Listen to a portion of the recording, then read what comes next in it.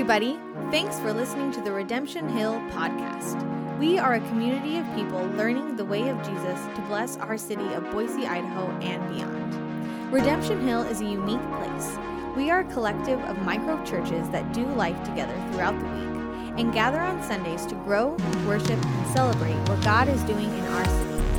You are invited to join us Sundays at 10:30 a.m. in the Boise Friends Church Gymnasium, where you can find the community you need in any season of your life. More details can be found at redemptionboise.org. Up next is the teaching segment from this week's Sunday gathering. Afterwards, stay tuned for more information on how to get connected at Redemption Hill. Welcome this morning. We are in our second week of our liturgy series. Liturgy means the work of the people. Okay, let's do it again. The liturgy means. Thank you, Brian. You guys are such good students. I appreciate the Hibbards. They come, they listen, they participate. I'm sure they were delights in class to have too. Well, this is really good. It's good to be together. Man, our lights are bright. We need to get it like a little higher or something. Dale, can you get like longer light trees?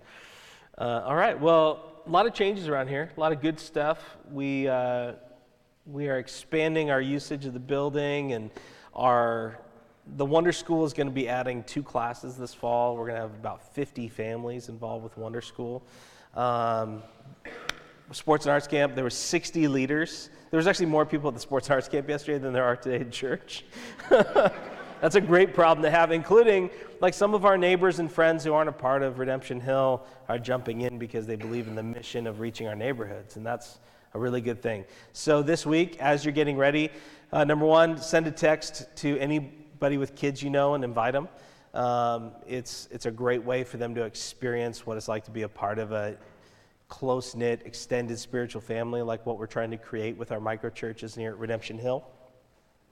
And secondly, if you've got a buddy who you want to have help you, either run your team or run your station, invite them. A lot of people are connected to us because we invited them to serve. Before they even believed in Jesus, they served alongside of us at camp or with some of our student ministry stuff. We think that service is an on-ramp to the kingdom. We think that there's people who want to do what God wants to do. They're what in the New Testament what they would have called God-fearers, people who are drawn to Jesus and drawn to his people even before they understand it. And so we want to invite those people in. So if you got friends, invite them along. The more, the merrier. You literally cannot have, because let's be honest, it's just a party for us to hang out with our friends and the kids are just there, right? Like this is for us. We're going to have a great time the next 2 weeks. A lot of you are serving at both camps because you couldn't stand missing out on your friends at the other camp. And that's okay. I'm going to do that too. It'll be a lot of fun. All right, so last week we talked about liturgy and what it means. We talked about what worship was, which we dove all the way back into a 10,000-year-old word, one of the oldest words that we have, the idea of worth, something's ability to withstand testing. That's what worth means, is it holds its mettle. It can do what it needs to do when it's under fire. And so when we worship, we're saying that thing is worthy of our trust.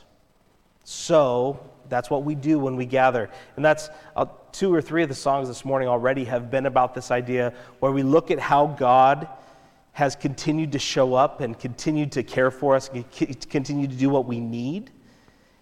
And then out of that, we say, okay, I've seen God come through, therefore I can put my faith in you for what comes next.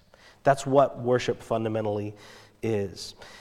And so our work is to lean in and put our trust in because God has shown himself worthy. He has shown himself to come through when he's tested by our needs. That's why we talk about the idea of stacking rocks into an Ebenezer as a memorial of God's care for us.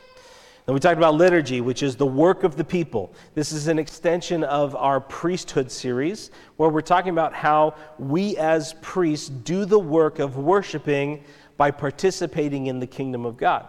And it's changed now that there is no formal temple where we must learn the cultic rituals of animal sacrifice to show that we trust God. Now, the Holy Spirit dwells in his people when we gather. we are not only his priests, but we are literally together the temple of God's presence. And so the work that we do together is the work of God's kingdom. And we talked last week about how our current liturgies are shaping us. Liturgies are the things that we do. When we talk about the work of the people, we're talking about the ways that we spend our lives and our time. That is our liturgies. And so you probably have a liturgy to your work. You probably have liturgies to your family. And what James K. Smith calls cultural liturgies, which is we are shaped by the rhythms of things that we do. Literally, what you do over and over again is who you become.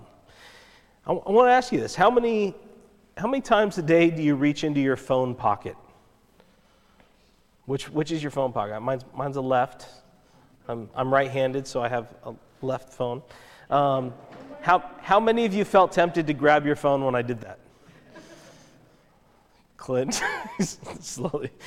Don't know what to do with my hands. Yes.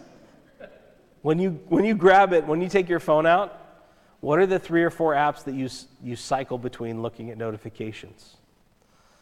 What you do is who you're becoming. These small habits, maybe it's around coffee or food or entertainment or work. What our bodies do, and there's some evolutionary theory around it, but I think that evolutionary theory is literally design theory. When we think about it, the way that our brains work is the base of our skull is what they call the reptile part of our brain. It's the one that does all of the instinctual work for us.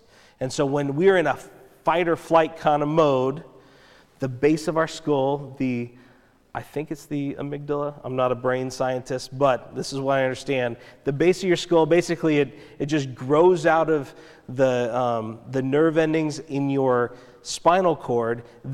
All they do is react. They look at the world around them and say, am I afraid? Am I safe? If I'm afraid, I'm going to act one way. If I'm safe, I'm going to act another way.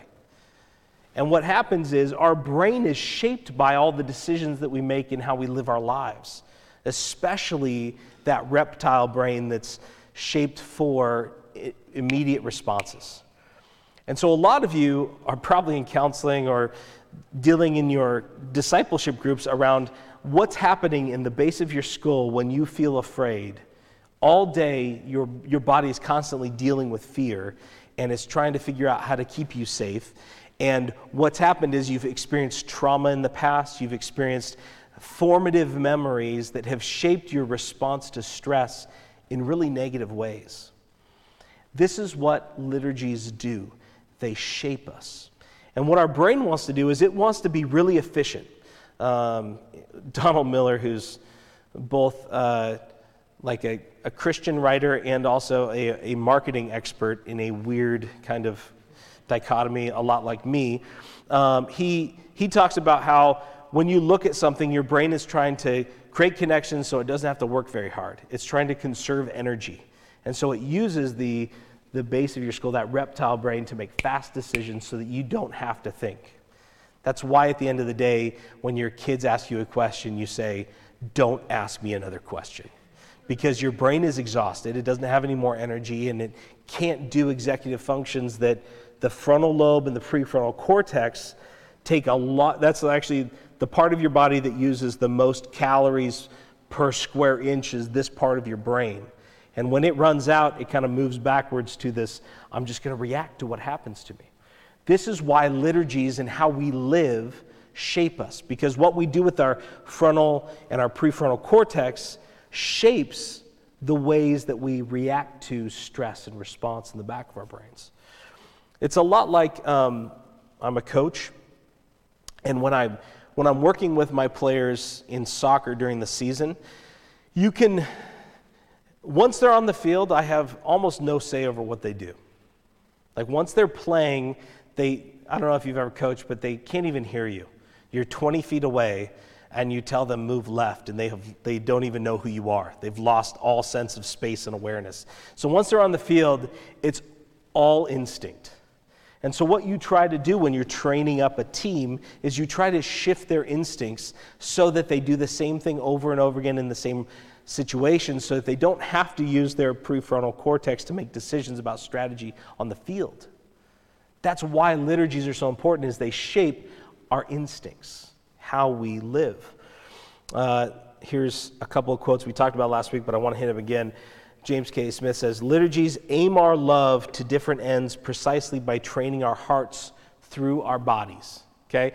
Liturgies aim our love. They're literally the things that shape how we value things, how they shape and aim our love to different ends by training our hearts through our bodies. Okay? Our hearts are trained by our body's actions towards a direction that we love. And so love is a choice that we make over and over again so that when we are stressed, when we're afraid, when we're lonely, when we're scared, when we are unsure, if you choose love in those moments, it's because you chose love over and over and over again in creating habits and liturgies. He says this, it says, it's not that we start with beliefs and doctrines and then we come up with worship practices that properly express these cognitive beliefs, but rather we begin with worship and articulated beliefs bubble up from there.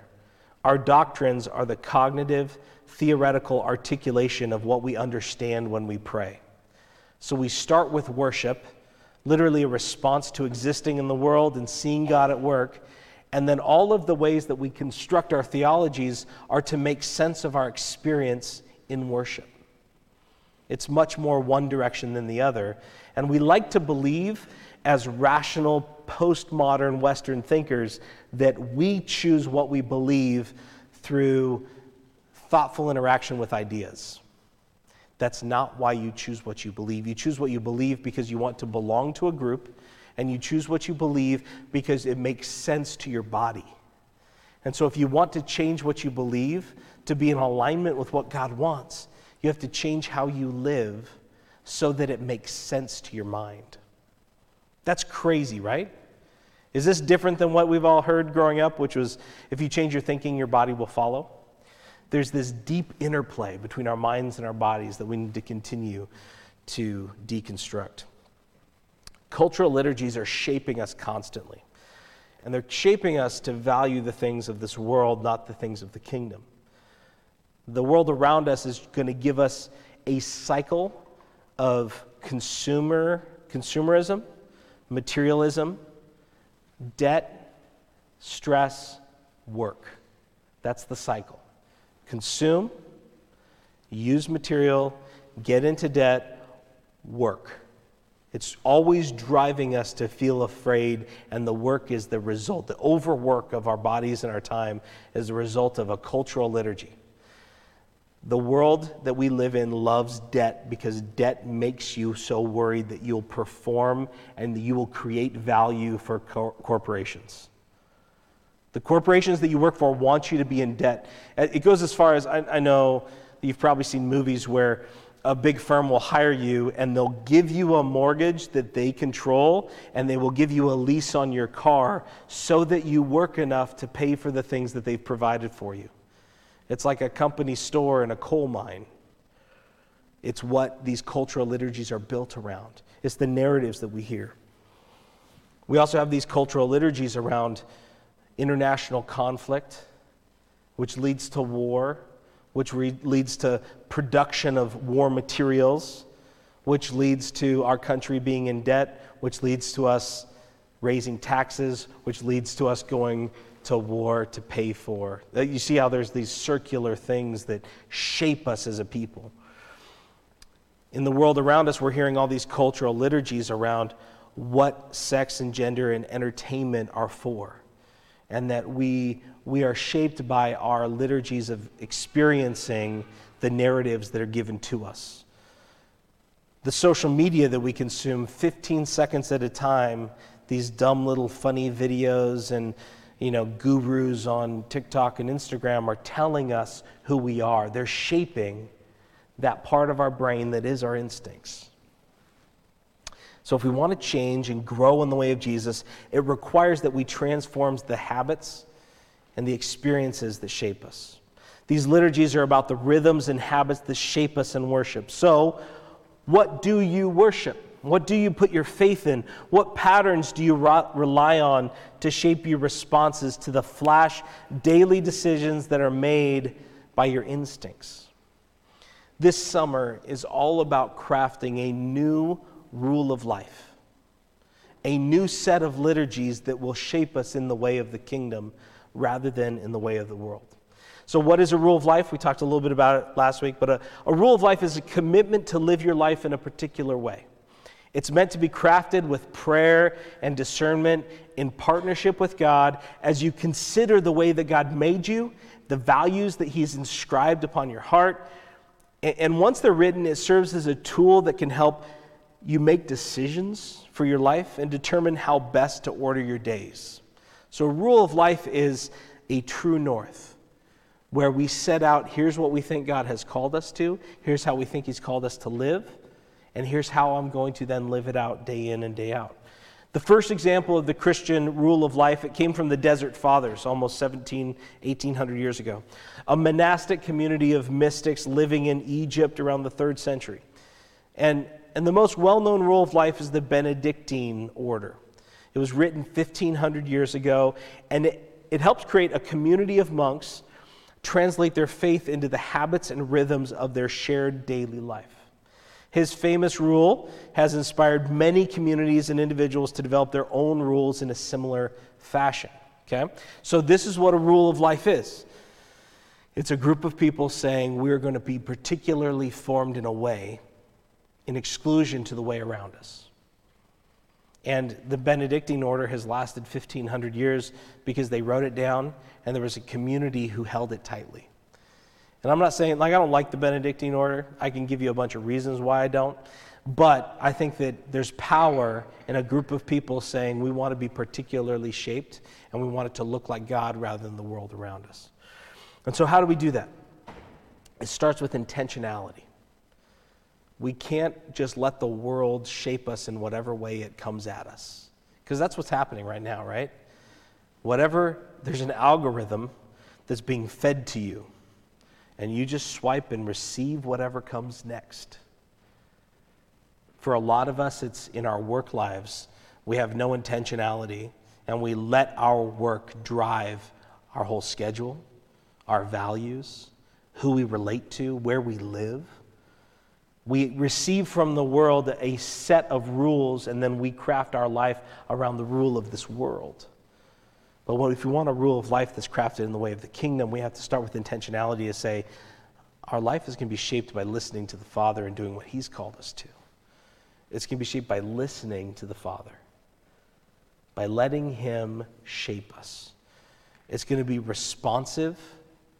It's not going to be something that is something that's created by us.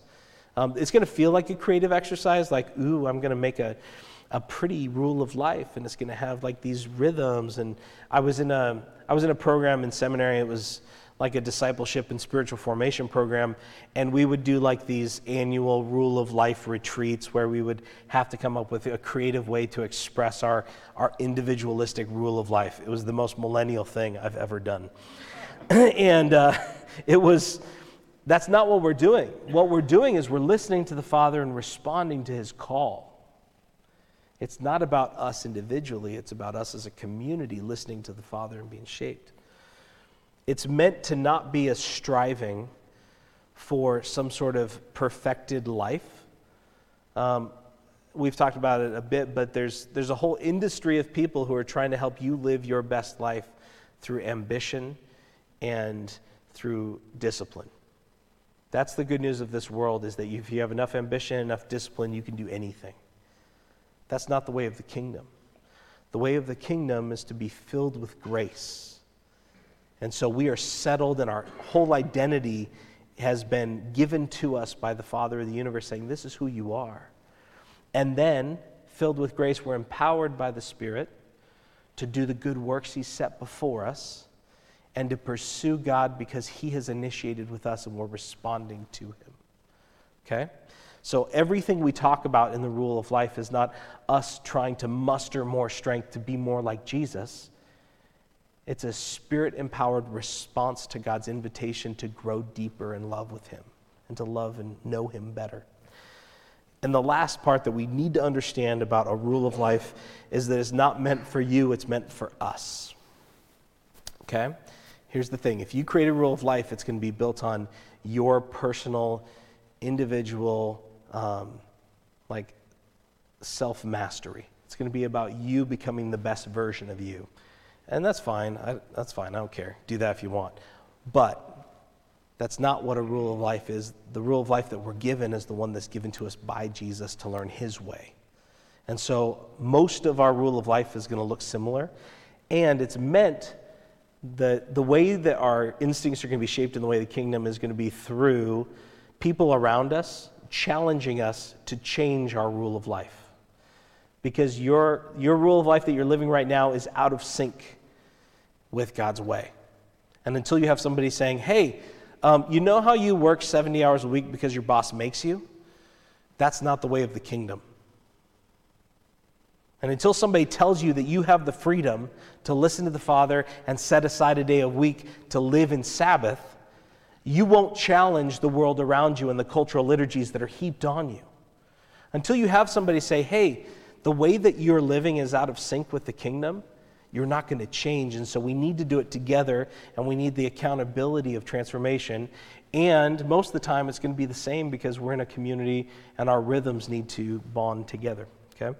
So we have a set of values as a community that speak to our shared life and rhythms that we're going to work through this summer. And you can, if you go on our website, you can see them under our beliefs. And it's also a part of the broader movement that we're part of, the syndicate and the underground movement. It's our core values. And what I want to do is I want to ask, as we craft a rule of life as a people, is what are the outworkings of this set of values that we have adopted as a community? Just a quick plug. The syndicate, our movement of local microchurches, there's about 500-700 people who are part of 30 microchurches across our city. We're going to have a family reunion all together on August 28th. And we're going to have baptisms and a picnic down at Municipal Park. So put that on your calendars. It was a really sweet time last year to get to know some of our family across the city. So put that on your deals. Okay. So our values are going to shape our future. And the elder team has been spending a lot of time the last few months talking about what our bylaws. We're a baby organization and we don't have bylaws, and so we're trying to adopt some bylaws to give us some shape to our community. And we're going to be sharing those with you here probably in the next week or two. But those are the expression of how we live out our values. And this week we're going to be talking about these rhythms that we do together. Okay?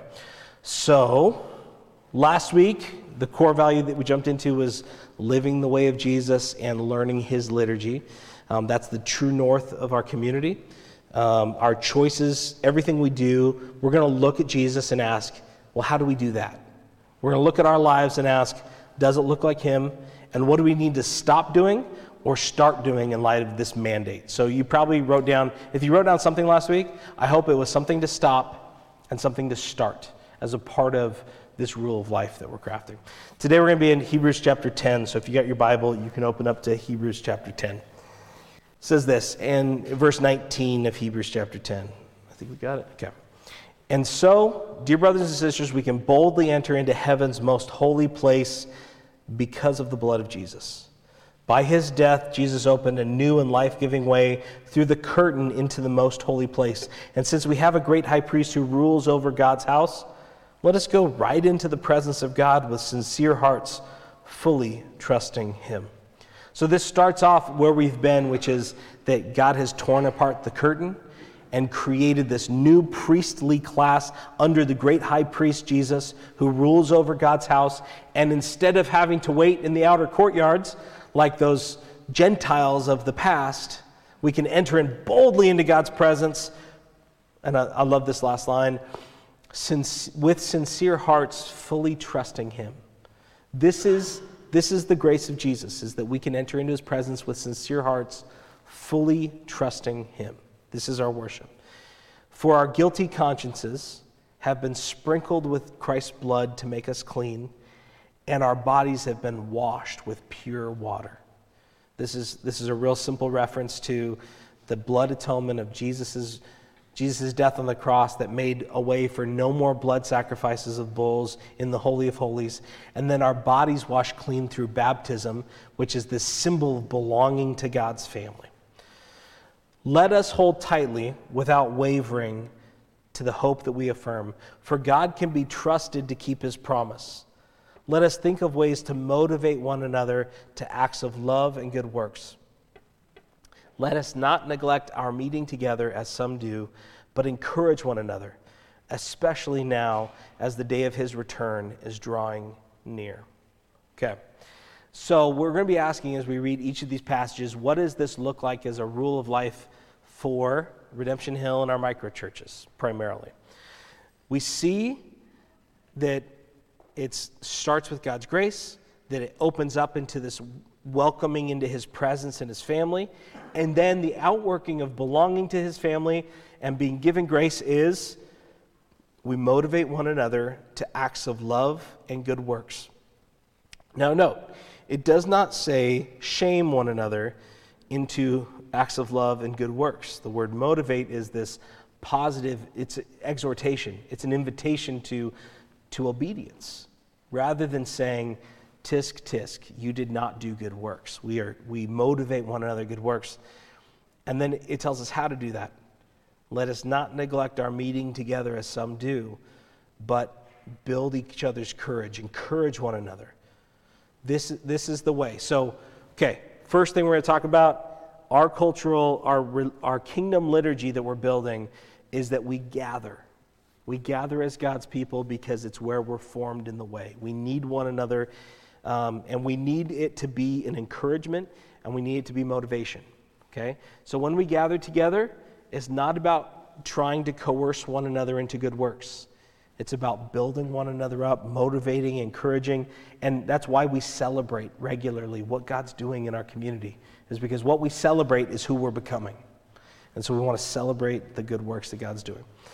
Okay, some of this we can do all together on Sundays, but most of the rhythms we're going to talk about have to happen in MicroChurch, have to happen in smaller spaces, because in a room with 150 people, it's hard to know one another. Like even over the last year, we basically doubled in size.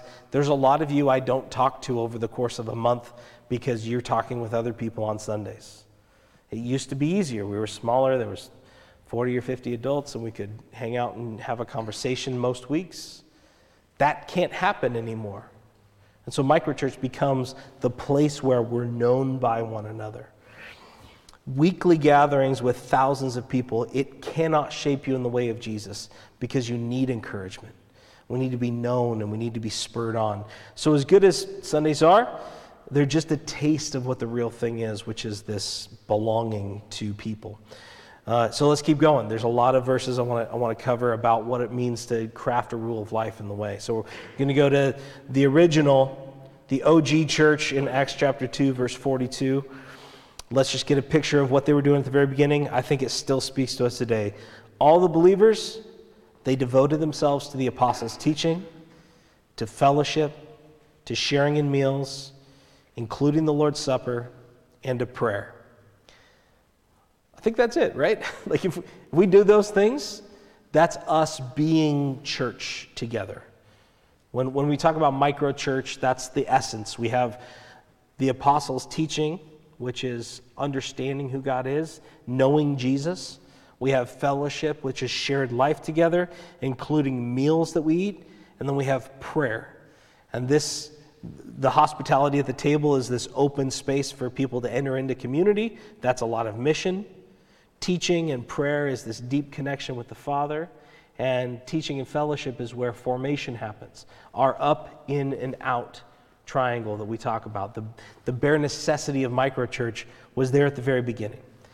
And it says, a deep sense of awe came over all of them. The apostles performed many miraculous signs and wonders.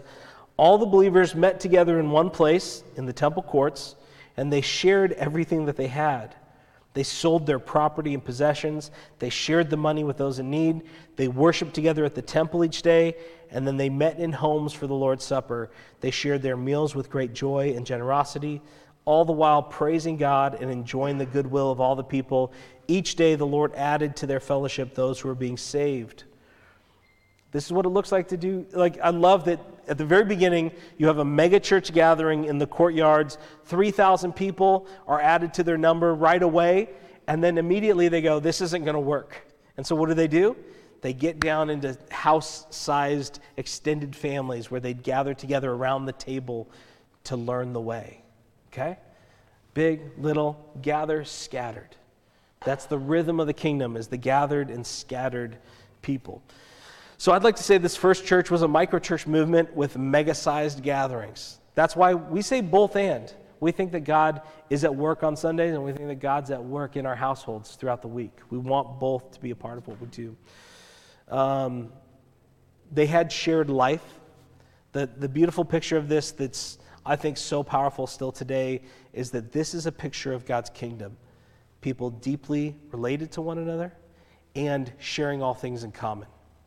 Now, this may not bode well with your American sense of capitalism, but the early church said, you know what, everything God's given me is not mine. I'm going to sell what I don't need, and I'm going to make it available to those in need in my community.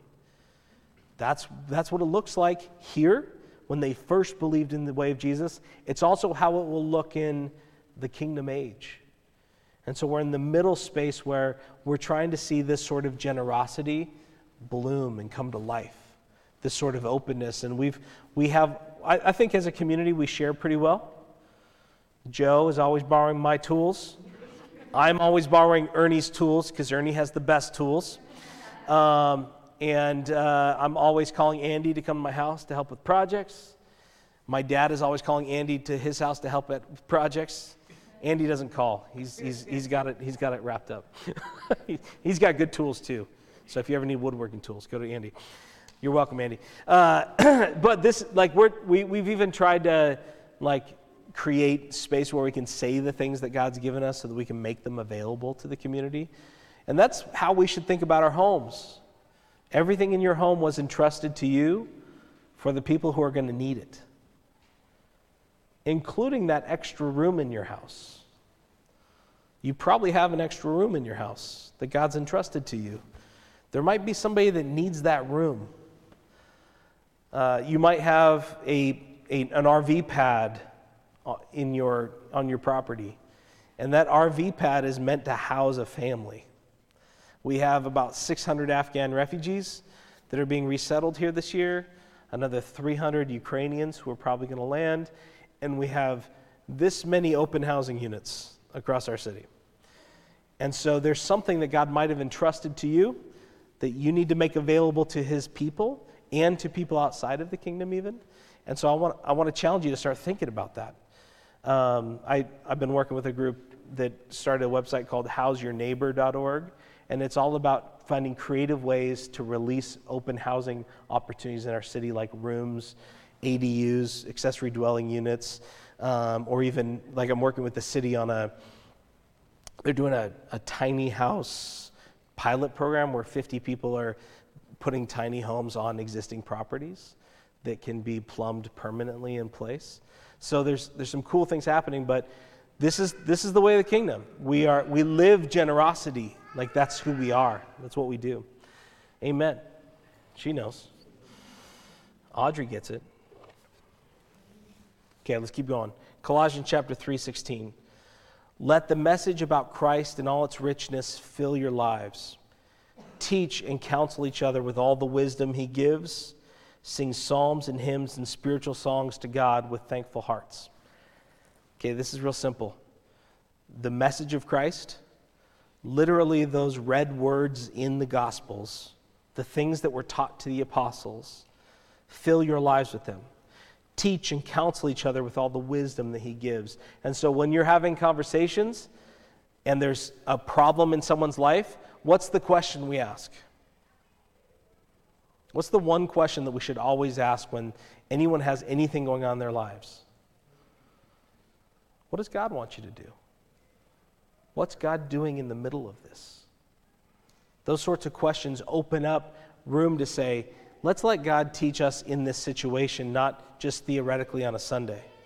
When you have a work situation and you don't know what to do, and you're trying to decide to take a new job or not take a new job, that's a great time to stop and say, okay, what does God say? What does he value? What is he doing in the midst of this? And listen to the Father together. So we teach and counsel each other with all the wisdom, sing psalms and hymns and spiritual songs. Have you guys ever read that verse and go, is he just using a triplet, or are there three different things there? Like, I honestly don't know what the difference is between a psalm, a hymn, and a spiritual song. Particularly 2,000 years ago, who knows what he's talking about? Are we talking like Maranatha versus elevation versus like slave spirituals? I don't know what, but there's some singing, okay? So some of you aren't like singing people. Like, I love music, but worship on Sundays isn't like the main way I connect with God. But it's supposed to be a part of what we do. It's who we are. We are people of the song. And I think a big part about that is songs are liturgy. Songs and the words in them lodge themselves in this place in your brain you don't have any access to. And I'm sure you're thinking about that one song you don't want to think about right now. You think about it yet? That one song that's lodged in the back of your head that you don't want to forget? The one that I always think about is in Boston on the radio. It was 1877 cars for kids. 1877 cars for kids. So that's in your head. You're welcome. Actually, that was in the movie. What was it called? Inside Out. Yeah, they used that as like the one you couldn't get rid of. That's the one that's always in the back of my head. Songs lodge themselves in your brain. You can't get away from them. That's a part of our liturgy. Okay. Ephesians 4, verse 16. He makes the whole body fit together perfectly. As each part does its own special work, it helps the other parts grow so that the whole body is healthy and growing and full of love. You cannot become people of the way on your own because you're a tiny part of the body. The whole body needs you, and you need the whole body. Maybe you need some blood flow to make sure that liver actually does what it's meant to do. Maybe you need some nerve endings to make your eye work. All of us need one another. And so make sure that we're connected to one another. That's why we gather. Ephesians chapter 2, verse 22. Through him, you Gentiles are being made part of this dwelling where God lives by his Spirit. The liturgy that we're supposed to live out is a unified body, one people. We are unified as Gentiles and Jews, brought together as one people. That's what we talked about all winter as we walk through Ephesians. Acts chapter 14, verse 23. Paul and Barnabas appointed elders in every church. With prayer and fasting, they turned the elders over to the care of the Lord, in whom they had put their trust. There's a structure to how we do our life together, and that's that God puts some people in charge of a community, and they are confirmed by his Spirit speaking to the community together. And that's how we have arranged our little community here, is that God has appointed elders in our church. And right now that's myself and Bob and Cindy, and we're hoping to add more as the opportunity arises. Acts chapter 16, verse 4. Then they went from town to town, instructing the believers to follow the decisions made by the apostles and the elders in Jerusalem. So the church were strengthened in their faith and grew larger every day. So there's some connection that we have with the broader life of the church through apostolic leaders who call us to faithfulness in the way of Jesus. And we have connections with the New Thing Network and with Ecclesia and with the citywide movement called the City Network, and also with the Syndicate, which is our body of microchurches. We believe that God gives authority to his people to keep us in alignment with what he wants. And so we align ourselves alongside his people. Acts chapter 20, verse 20. I never shrank back from telling you what you needed to hear, either publicly or in your homes. This is a part of our liturgy, is truth-telling. The part that all of us love, right? Some of you are like, yeah, I want to tell the truth all the time. And some of you are like, yeah, my spouse wants to tell the truth all the time. And that's a part of what we do, is we speak truthfully and we call one another to faithfulness. And here's something that I think God gave me this morning as I was preparing. And this is something that some of you need to hear. Your rhythms of gathering, your rhythms of connection in MicroChurch and with our gathering, they're too thin and they're too seldom. It falls too far below the priority it was meant to be in your life. This is something that's secondary or tertiary to you. But what does God tell us? Do not forsake the gathering together, because this is where we become his people. I don't know if that's for you, but it's probably for you if you're feeling it. That's probably what it is. But I want to tell you, when you're thinking about it, the Sunday gathering is nice, but what I really want to see is you living out your life in MicroChurch. Okay? MicroChurch is where everything that should happen happens. We can't do everything here all together. And so if you have to choose between Sundays all together and MicroChurch, choose MicroChurch. My bet is you don't have to choose. But if there's a choice, that's our choice, okay? We want you to choose connection and in relationship with one another. All right. There's a bunch of other things that we could do. I'm not going to, because it's 11:49 and the youth are already here, so we better keep going. Malia, if you want the service down on time, you just bring the youth in, and that gives me the trigger. All right. So let's think through this. Our running list of core values in how we do our community. The rhythms that we're going to try to assimilate into a rule of life. Okay, so there is a rhythm of gathering and scattering. There's a rhythm of all together, and there's a rhythm of MicroChurch, and there's a rhythm of the day-to-day life. And we need to get that into the right rhythm. Okay? There's rhythms of up, in, and out. And so all of our communities should have some element of deep connection with the Father through worship and prayer, disciple making, and mission. And so whatever that looks like in your MicroChurch, every week you're probably not going to do all three, but over the course of the month there needs to be some expression of all three of those. Connection with God, the up, we need connection with one another, the in, and we need the out mission of the church. Food, non-negotiable part of our rule of life. So write that one down. That was going in your rule of life. In homes, that's going to be a part of your rule of life because that's where we live. That's where we do our lives. It's got to be in homes. Large gatherings, that's a part of our rule of life. We do life even all together as a movement. Shared resources. This is a part of our rule of life where what we have been given is given to the community. Generosity, communion, prayer, the message of Christ. We teach and we counsel one another. We've got psalms, hymns, spiritual songs, whatever those three things are. Inclusive and diverse. That's got to be a part of our rule of life, is that anybody can belong, and that it looks like the place that we live is diverse. It's not diverse because of where we live, but it should be as diverse as the place that we live. We have elders who have authority and who teach. We say hard things to each other, and we all bring our gifts to the table. Okay?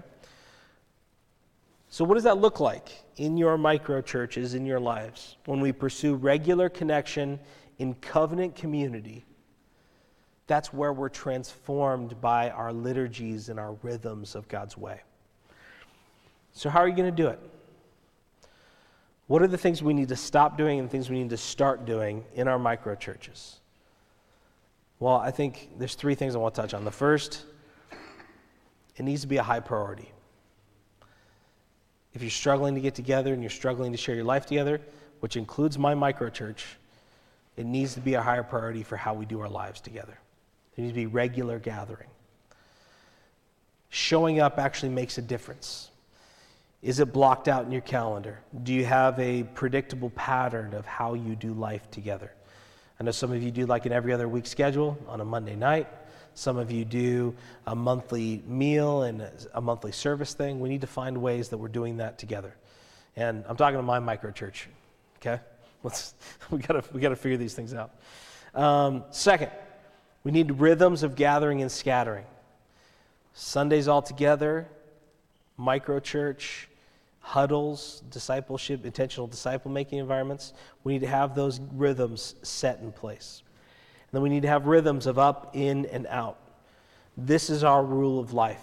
as a network of microchurches that we're going to keep growing, but those are kind of some of the essential things.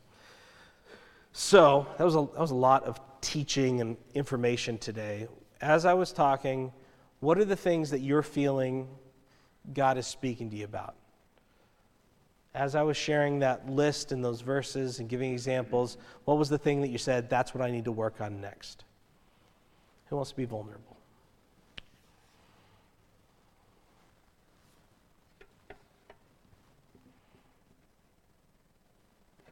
I thought a lot, like moving into just like a new phase of life with a new job and a new schedule.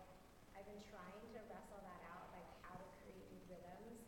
Because it's literally been like the ending of a discipleship process for me and the ending of an old job. And so everything feels like super, which has made it like, to be honest, like very tempting to just like give in to sleeping in the morning, which I do most mornings, because there's no rhythm. What does a new rhythm look like that's constantly aware of the invitations that the Lord is like placing before me? Transition times are such valuable times to shape your liturgy because it's already been jumbled up. You've lost something, and so you're creating something new. I think that's really important. Sense of like, there's a grieving over these things being done, and like excitement over what's next. Excitement over what's coming, but like how do you choose that? Yep. So it's really healthy and good. Yeah. Perfect time to do a rule of life. Joe. Trying to process how can our kids be a part of our microchurch, our ministry, or whatever, rather than an obstacle. Yeah, my mantra this last year has been go as fast as our kids can go. Like our pace is completely determined by our kids. So we don't move very fast around here. Yeah, even trying to be more intentional about what do the fact that we have kids, what strengths does that bring to the table as opposed to just what weaknesses does that? Yep. Hey, Robert, as a non-member, hearing you speak, it's kind of finding ways to disrupt the mundane and create those new pathways that are the way that God would want me to. And by disrupt, it's a positive disruption, I'm saying. Yeah. Ways to crack the cycle. Yeah. That's Jeff, right? Yeah. Good to see you. What else? What's God disrupting? Patty.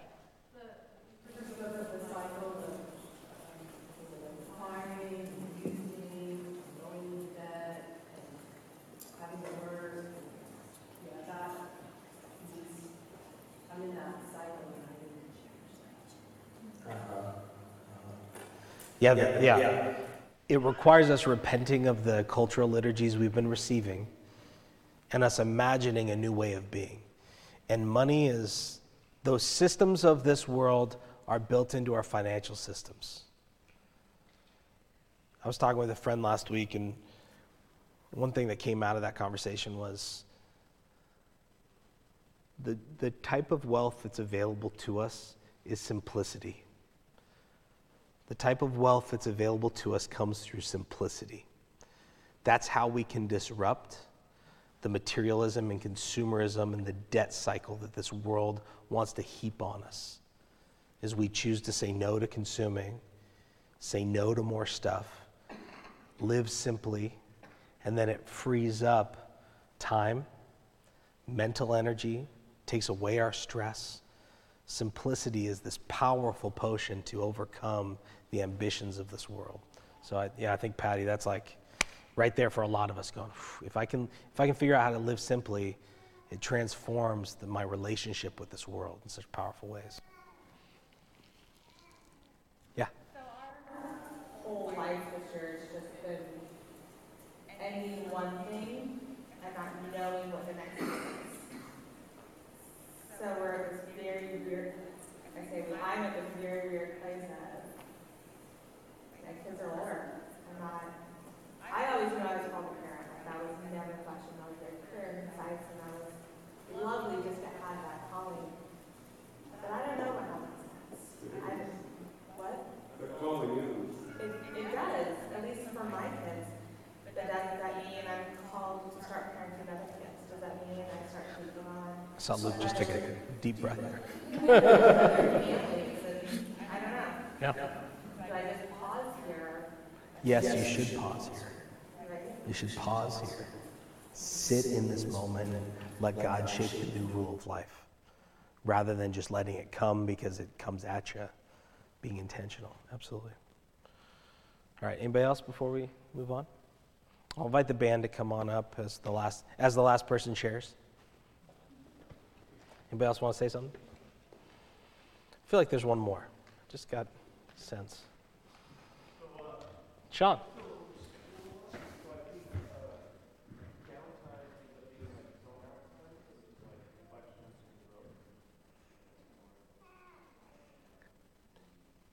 I missed the first part. I just feel a little overscheduled a lot. Uh-huh. So then once I do have downtime, I just don't have time. Yeah, if you're going 100 miles an hour and you stop, it takes a long time to kind of like have enough energy to actually be present and do the work of intentionally creating something. That's why the rhythms of rest and simplicity are the ones that enable us to shape a life of intentionality. So I think that's really good, man. All right, thanks for engaging. I think that this is an important work that we're doing together, and it's, I'm excited to see how it unfolds over the summer.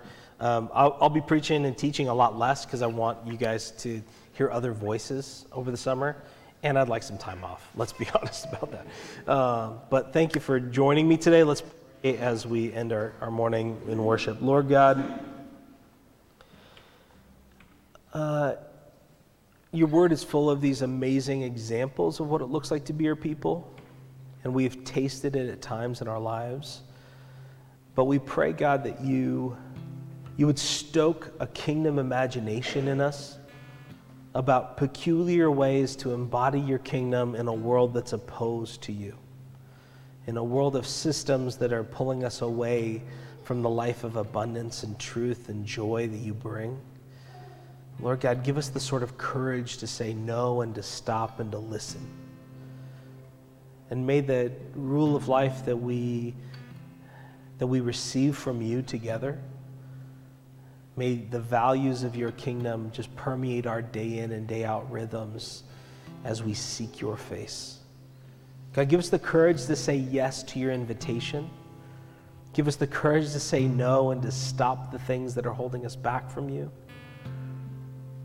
Give us the strength that when the world pushes back, we say, I'm pursuing another kingdom. Lord God, have your way in our lives. In your name we pray. Amen. Thanks again for listening. Make sure to subscribe to get the weekly episodes in your podcast feed.